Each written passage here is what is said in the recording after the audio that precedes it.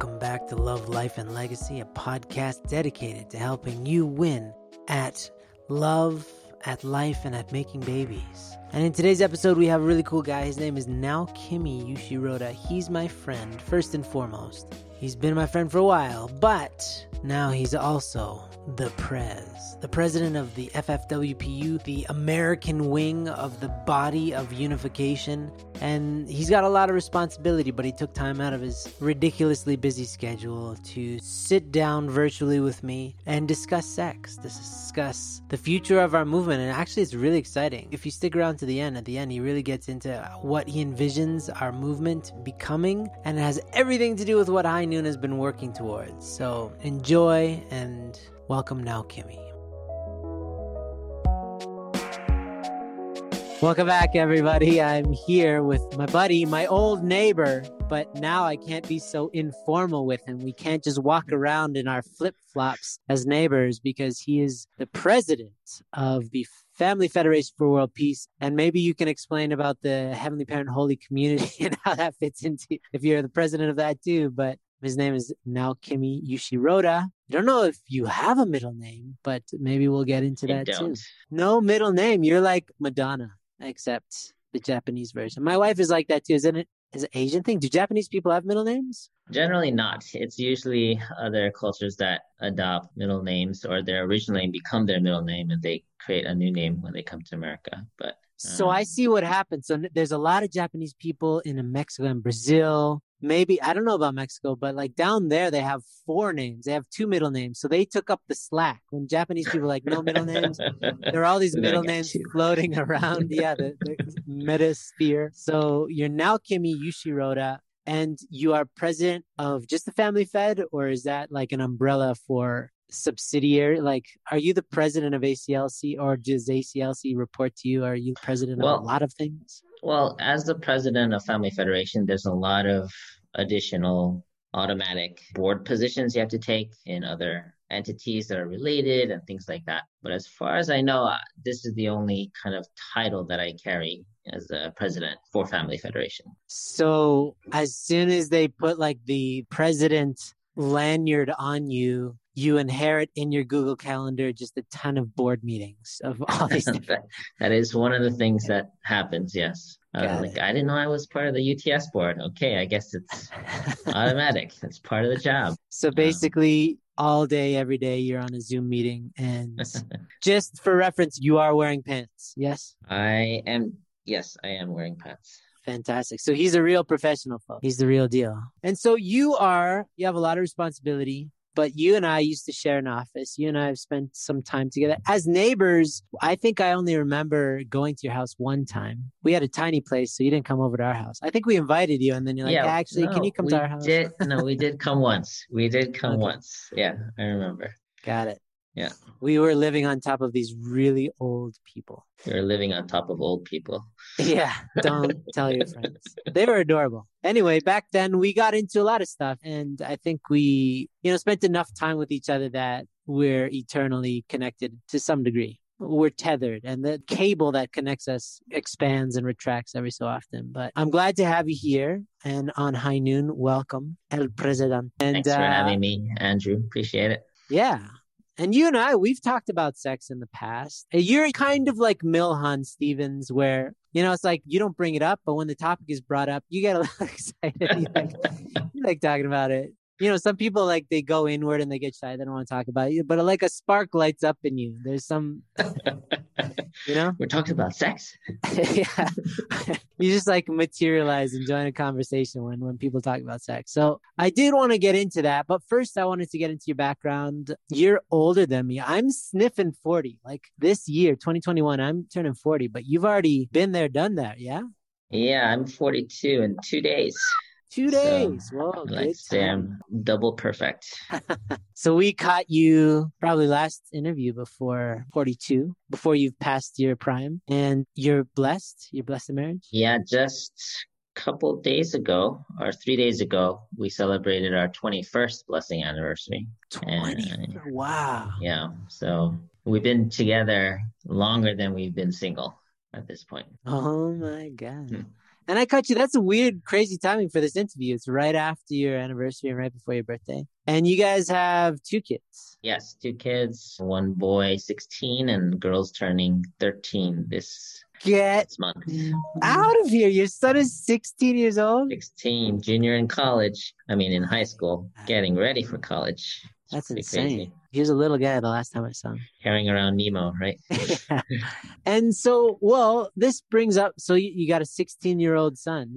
We're dealing with teens and people in their 20s mostly. We now have groups of moms talking about mom issues, dad talking about dad issues. We've opened up the spectrum, but our core demographic is, teenage and like young adults, whatever that means, up until maybe 25, whatever. And so have you opened this conversation with your son? Have you guys talked at all about sex? Not really.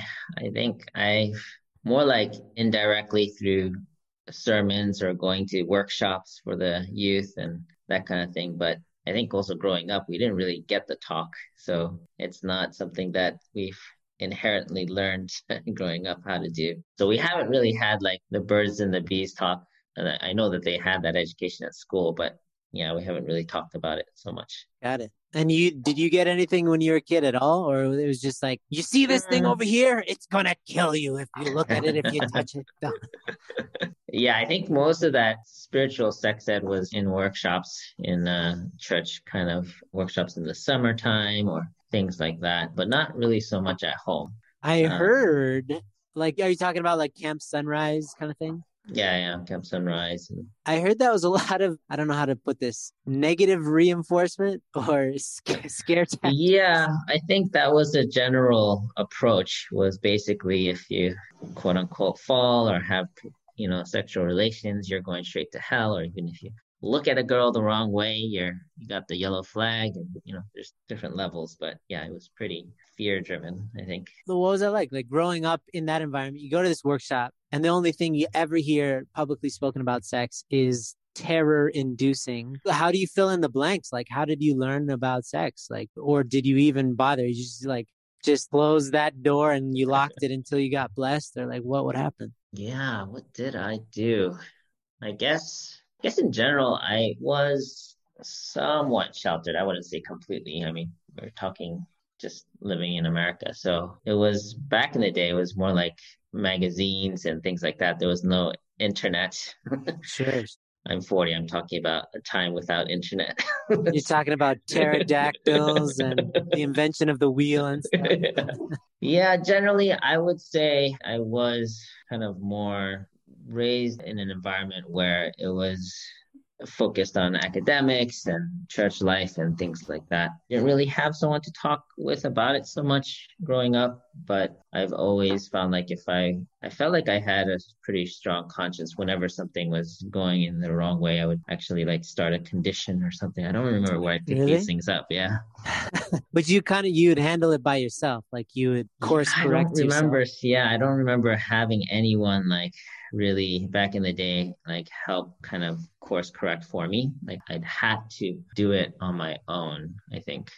Yeah, that's how it was. And can I ask, like, were you curious growing up, or you felt your conscience was saying, just wait until later, figure it out later? Because I mean, even like, we hear in a lot of religious homes when a movie comes in and there's a kissing scene, like, who was it? Somebody the other day said their dad would take his head and shove his head down. So like in an emergency when a plane is crashing, like that kind of, his dad would just shove his head down to his knees and wouldn't let him see it. And then that obviously was confusing for him. So like, what would happen in that situation at home if you saw that movie? My dad dealt with that situation by throwing out the TV.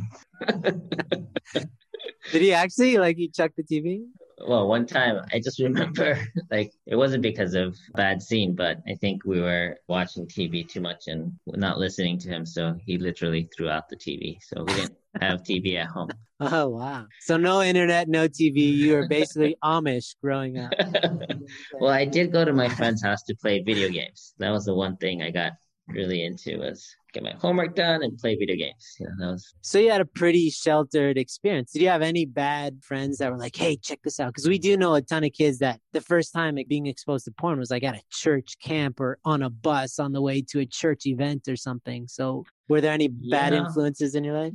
Yeah, I remember third grade was probably when was it third? It was either third or sixth grade. I remember one kid came around with the same thing, like, "Hey, did you check this out?" kind of thing. Yeah. I was like, "Okay, that's haven't seen that before," kind of And that you just happened. left it at that? Well, I mean, I didn't really have much other access at that time. Again, there wasn't much other than Yeah, magazines yeah. and plus we were broke. I had no money. We didn't have allowance. Like if you want to shelter your kids, just give them no money. No. No No money. access, no TV, no money. Well, Yeah, so it seemed to work with you. I mean, I haven't heard so many testimonies like this. And so you're sheltered and you are also not the type of personality to take that as an opportunity to rebel against your parents. And like, because some people, the more that they're sheltered, the more that they are allergic to that type of censoring and the more that they want to seek after, well, what are you hiding here? So you're simultaneously sheltered and guided by your conscience, and somehow you're just okay. You didn't have any, you never wondered about the opposite sex or well, I mean, I'm a guy. Of course there's, curiosity and okay. things like that, but I'm just trying to remember it was Obviously nothing that was traumatic and ingrained in you. yeah, or maybe it was too traumatic that it's been It's buried. buried. I see. Well, that's pretty amazing. And then you were able to hold out until you were blessed. Like, is that Well, I mean, I accurate? got blessed relatively young, I would say. I was turning 21 when I got blessed. So that, I mean, not that getting blessed helps address these issues anyway, but Just gonna say. yeah. But then, so you're in a very common situation that we've talked with many people about, which is you're basically coming in cold. You like, you get blessed, and then though your whole experience about the opposite sex up until that point is restrain, control yourself. And then it's like you're given the keys to a Ferrari and like, okay, go, good luck. You're right, with no Well, instructions or anything. yeah. No instructions, but it wasn't go good luck because my Ferrari didn't give me the keys for a while. I see. So it took a slow start, slow start. Yeah. And I know your wife is not here and maybe she doesn't want you to get so open, but was it basically what you're saying is it took some time to find a rhythm in terms of your own, like what finding out, discovering what real sex is? Well, I mean, after we got blessed, I mean, it took 9 months of just kind of communicating on a weekly basis and So you visiting, lived hanging in out. opposite states? At that time, we were in the same state. So, yeah, I was able to. I was still in my second year and third year of STF that Oh, wow. time. And she was in her second year of college in New York. So we were able to visit and see each other, things like that. But yeah, it was a relatively slow start. I don't think she liked me from the beginning. So I had to warm her up a little bit. What did you do to woo your wife? Was there any, did you have to figure out what she liked, flowers or something? Maybe daily phone call, I mean, weekly phone calls. I think going out for movies, that was something, and eating good food. I mean, the basics, I guess. But I think it took a while to kind of gain her trust that this is someone who's going to stick around, I guess. Got it. Yeah, that was So you were initially blessed in a ceremony, but it took a while for her to like really accept you as her, like to feel like your husband and wife kind of yeah, someone that, that cares about her. I think that's what it was. Like she needed to know that it wasn't just the ceremony, but that I did care about her. So I think those were the things that helped, make her open up. well, do you think it was good for you? Because a lot of people I know, myself included, it's like when you go to the blessing and you didn't necessarily actively pursue somebody, it's kind of like you take them for granted because men love the hunt. We love pursuing. And if we don't have to, it kind of does something to us, you know? So it sounds like you were in a way she's making sure you really wanted Mm. her, right? And so do you think it was ultimately good for you as well? Yeah, I mean, I think I am quite a hunter type. So I always like a challenge, and she never You're the fails. president of the unification movement. We know you like a challenge. Yeah. So, yeah, I think it was good in the sense that, it gave us time to get to know each other before we got intimate with each other. And I think These days, there is a whole recommended matching process and a 7 month, waiting period or preparation period. And I think all that is really good. Back in the day, it was like you're matched, you're blessed 3 days later, and, good luck. Yeah. Yeah. So I'm glad. I'm glad that, she resisted, just jumping in the deep end. So you guys were like super young and she's in college, you're on STF. So you're like unshowered and just ridiculous and Well, we had idealistic. showers, yeah. Occasionally, yeah. But then you're all of a sudden you find yourself blessed. And but like how long would you say it took before you really felt like I have a wife, this is my wife, and like she really felt like, like you guys were in this? Because I'm sure even when you're going on dates, it's more like getting to know you. It's almost like really preliminary, but not husband and wife, right? So how long did it take? Yeah, it depends. Like, I think once we had sex, that was kind of a consummation, kind of definitely you don't do this with someone that's not your spouse. So that's Fair. one benchmark. But I think another major benchmark was, moving in together and living together. Because even if, she was still in school, I was on SDF, then I went to school to finish up. So we didn't actually live together until 2004. It's just 4 years later. Wow. So I think that was a major benchmark. And in between them, I think one significant thing was we did have a wedding. And I think that was really special especially for her, but also for me. She had really wanted to do it. I kind of was like, we already got blessed. Why do we need to spend money? Right. But Mr. Practical Pants. we ended up making a profit, so it was all good. But she really insisted, and we had a really beautiful experience where we had so many family and friends come and celebrate and share testimonies and performances, and it just really made it like beyond just this individual commitment that we made to heaven. It was our whole family really acknowledging and supporting this union. And so that was really beautiful having that. That is cool. No, I hear you. We got married my wife and I got married like in town hall the same week as the blessing, just for legal reasons, but we never had like a wedding. Yeah. And we'll get there. Yeah, we had to do that before the wedding. So that was also another thing. Yeah, we did the town hall thing and then we had the wedding. Yeah, I just find it really cool of how countercultural that is to be married to somebody for 4 years before you move in with them. Like people usually they meet and then they sleep together and then they kind of end up spending a lot of time in each other's house. And like when it's serious, not as when you've already had sex, it's like when you move your toothbrush into their house or your dog into their house, that's a commitment. It's like, wait a second, that's a commitment. Sex isn't a commitment. My God. So imagine that you guys are married. You've already married. And then 4 years later, you really commit to living together. It's like, it's incredible. I love that. I really love it because it's so countercultural. And the pervasive norm is so backwards and doesn't work clearly by every measurement. It's like, it's broken and everybody knows it's broken, but everybody's like, I can't think of anything better. Well, that's better. But it doesn't even if somebody were to tell you, you're going to get blessed and then 4 years later, you're going to live together with your wife, I think you would have struggled quite a bit if you knew it like ahead of time, right? But it ended up being the best possible course for you. Yeah, it worked out. And I think, part of it was we did start off as a distant relationship because she was in school in New York. I was in Pennsylvania. So we had to like visit during, different breaks that we had. And that was a really special time. I mean, we both decided, to join our respective Taekwondo teams. And we would literally compete in the same tournaments, but on opposite teams. Whoa. Did you have to kick your wife's butt? Well, they do gender, they have, Oh, okay. yeah. But we would But did you impress her or not? Of course I did. I mean, Nice. You should see all my trophies. No. Was it really attractive to see your wife kicking some other woman's butt? Yeah, I mean, it was just fun, like, because, in college, people have girlfriend, boyfriends, and all that kind of stuff. So that definitely made it a little easier, kind of, having quote unquote a girlfriend. Is that who she was? Yeah.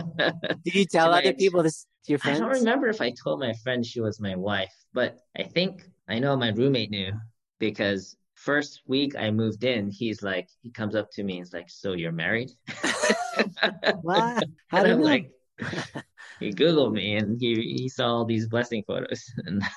My God. Yeah, I couldn't hide it much. I think for those I wasn't so close with, I think it was too much to understand being married and you're still a sophomore in college. So Yeah, yeah. No, these days it's just like, oh, you're religious. You've got to be religious like this. Nobody gets married until they're like 40 now. yeah.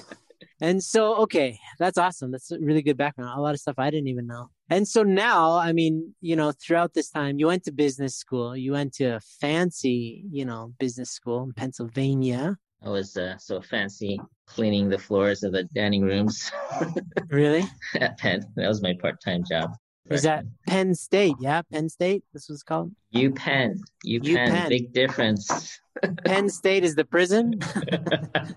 Penn State is the state school. Got it. UPenn is the Ivy League school. Yeah. So you're an Ivy Leaguer, but somehow you always felt kind of called to give back. And you've been working in CARP. You've been working when we shared an office, you had no role. You're just floating around and you had no idea what your job was to be in esoteric free fall. But now you've ended up as president. And I just wanted to get into like theology and sexuality, which is awesome. It's an awesome time because honestly speaking, before we'd be like this nagging voice to anybody at headquarters. We're like, yeah, shut up. We don't want to hear about your sex. You guys are these weird, obsessed people. But now we have Dr. Young, who's openly like, people are like, High Noon paved the way so that Dr. Young can, because everybody's kind of like primed. They weren't shocked. They didn't fall off their chairs when he started speaking the way he did. I think because they're like, they've been bludgeoned by High Noon so much, right? Exposed. But now this is like a topic of, noteworthy attention. Like it's worth our attention, obviously.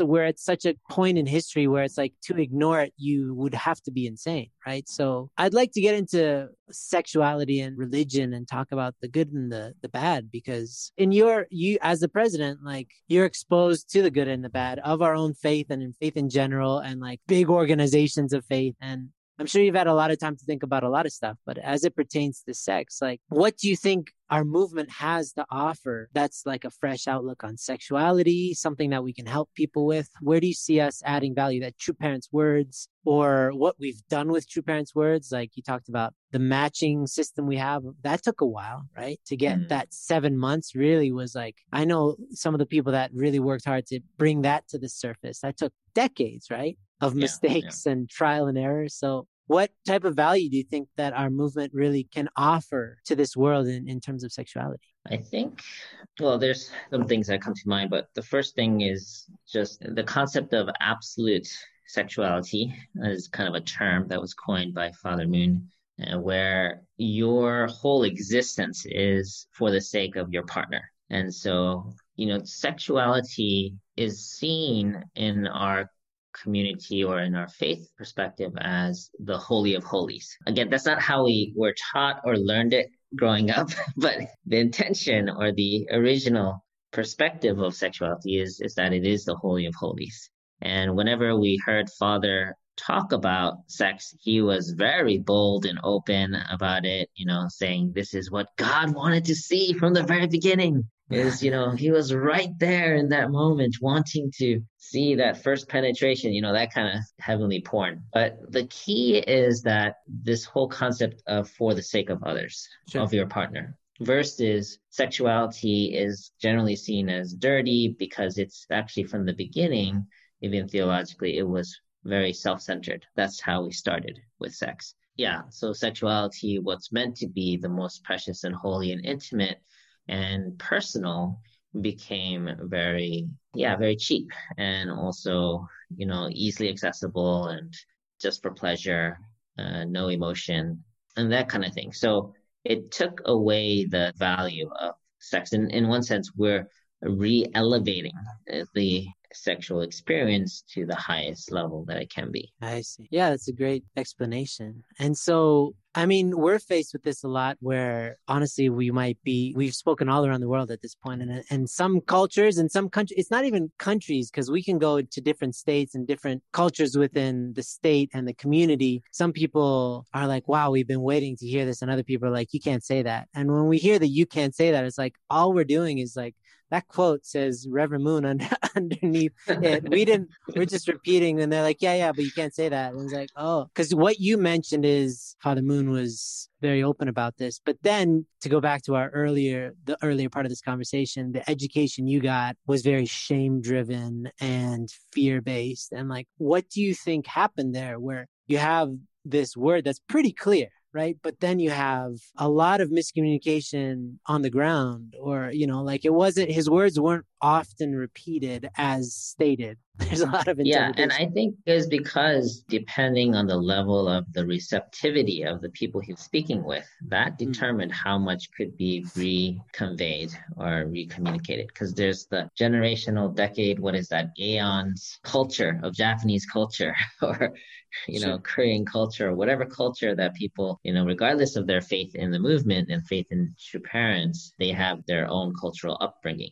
So even if he says certain words, it's not the same as really being able to understand and own and even share those same words. And even these words, if you haven't really contemplated and digested them, it's hard for you to even repeat these words. Sure. The things that he's shared, unless you really had to wrestle with it first. Yeah, no, I totally agree. And so how do you see this playing out? Like, we're in this culture, worldwide porn. Like, I don't know if you know, but while we were in Mongolia and I gave a talk there at a camp, there's not that many members left, to be honest, but the ones that were there came, and I was like, yeah, we're in the countryside in Mongolia. These people probably don't struggle with porn. I found out there's so many issues, all to do with sex, fallen sex, broken sex touches every corner of this earth. Sure. And so here we are, and we have, the sexual market has been saturated with selfishness and wrongness and human trafficking, all this stuff. You have our movement, which has a very unique perspective. How do you feel like we can influence or impact culture, or do we need to, or do we just create our own culture? Like, as we move into the era of Chanel-guk, and as this emerges from us, like, how do you feel like, you're in that position where you're looking down on all different facets of our movement. How do you feel like we can influence the sexual side of culture in a heavenly way? Yeah.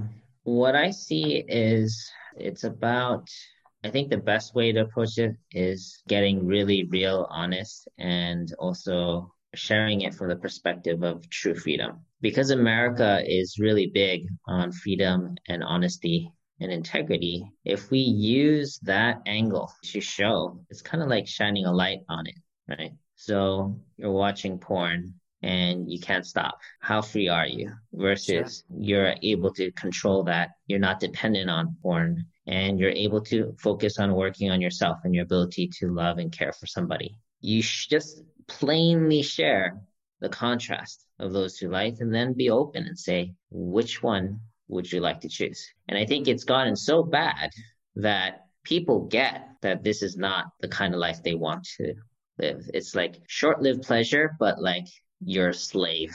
You don't have your free will. You can't even have confidence in yourself because of this, right? So compare that to providing a solution where people can be free of that, gain their original confidence, and be able to work on themselves to love somebody enough to make a committed relationship last. Absolutely. Right. So I feel we do have the way that we present it as really offering true freedom.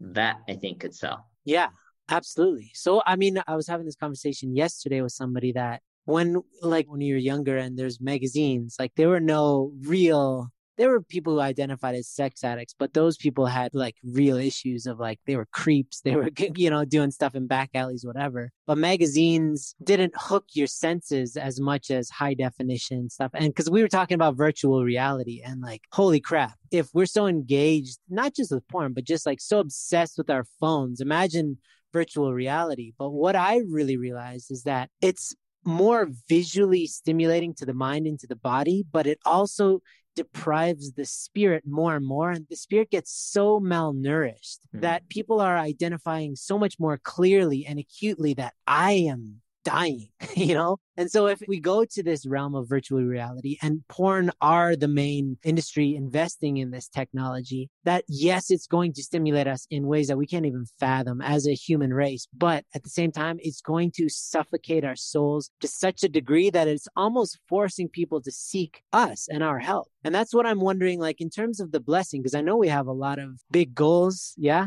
I've seen some numbers, some very lofty, big, a lot of zeros, kind of like 30,000, in 7 years.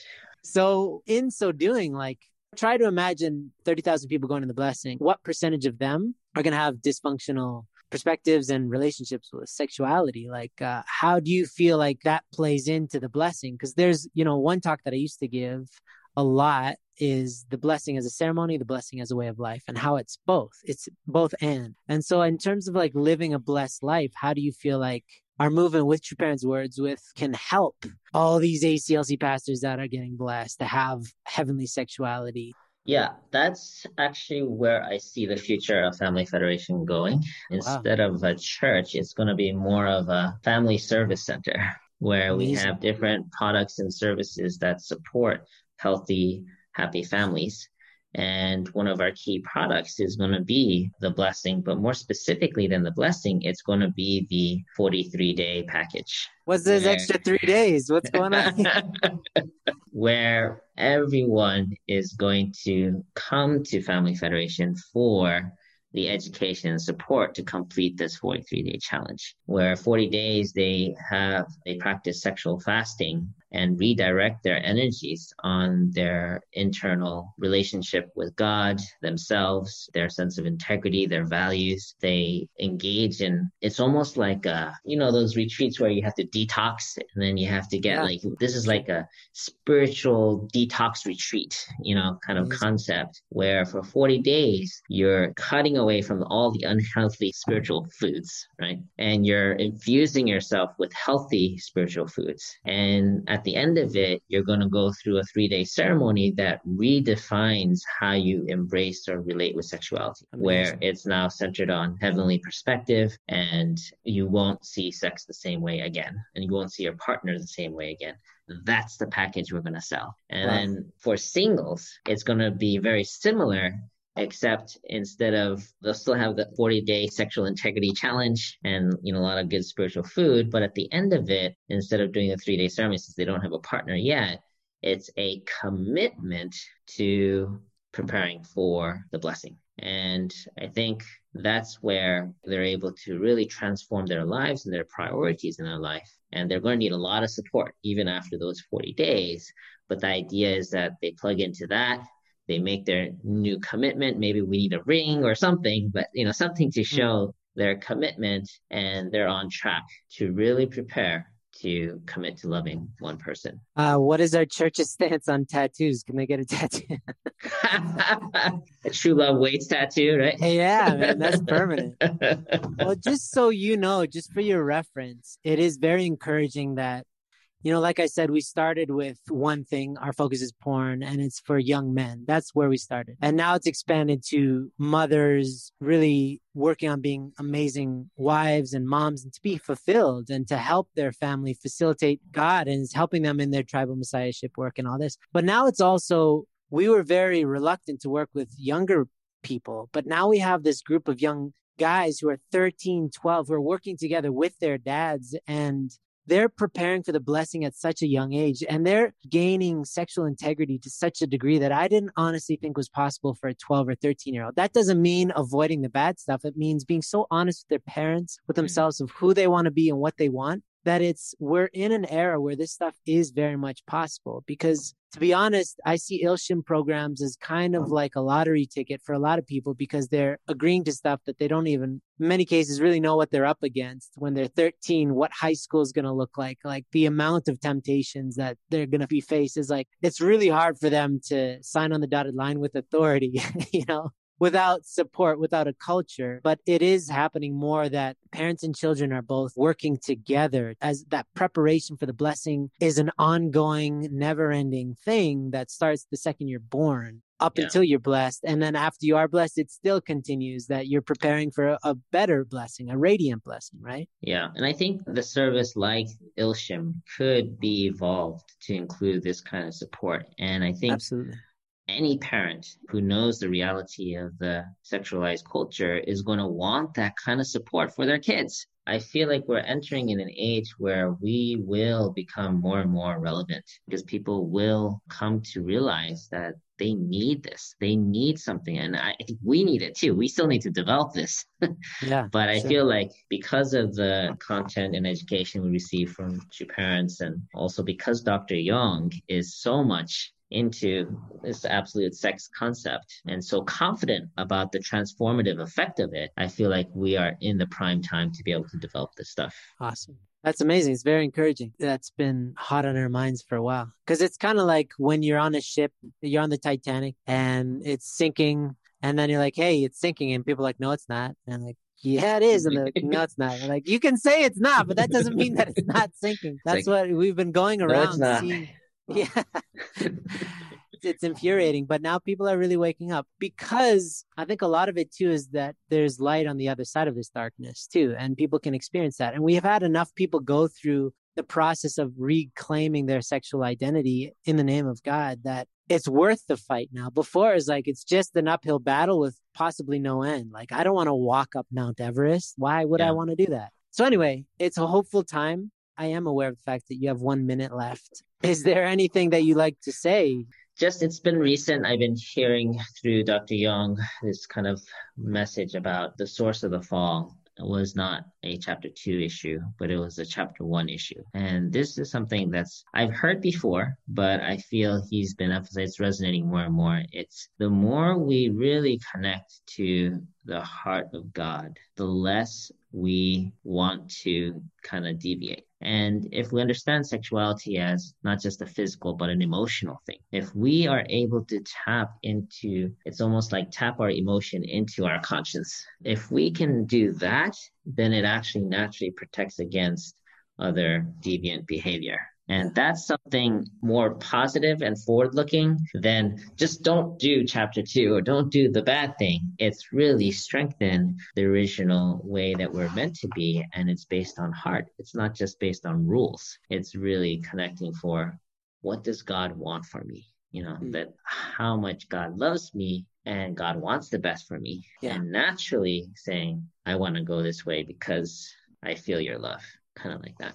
Absolutely. So that's, I feel, the future of education around sexuality. Awesome. Well, thank you. Yeah, it's very hopeful. It sounds like we're very much in line with all that. And I want to thank you for your time. You have to go. By the way, everybody, I'm staring at a clock, and he said very clear, he's a man of meetings, perpetual meetings. His life is one long meeting. And so off to the next one. But I just want to say thank you so much for your time and for sharing so openly about so many things. And if you guys have any questions, all you have to do is pray, and now Kimmy gets them. As the president, he gets all complaints, questions, and concerns sent directly to him from Spirit World. So just look up and pray, and you can reach him. Okay? Yeah.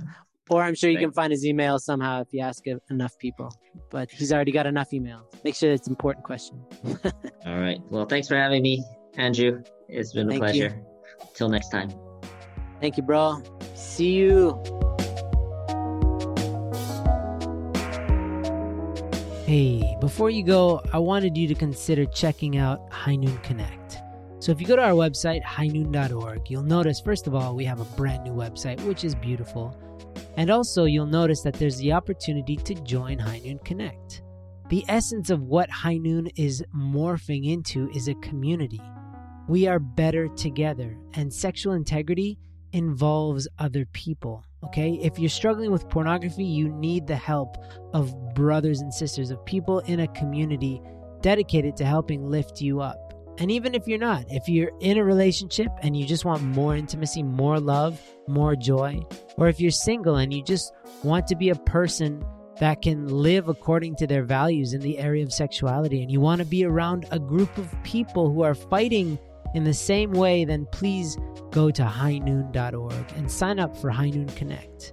There's a free version and a paid version. We want to make this as accessible as possible.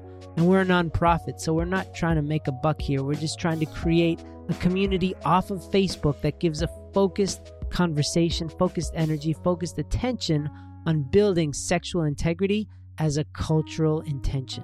So go to highnoon.org. We'll see you there.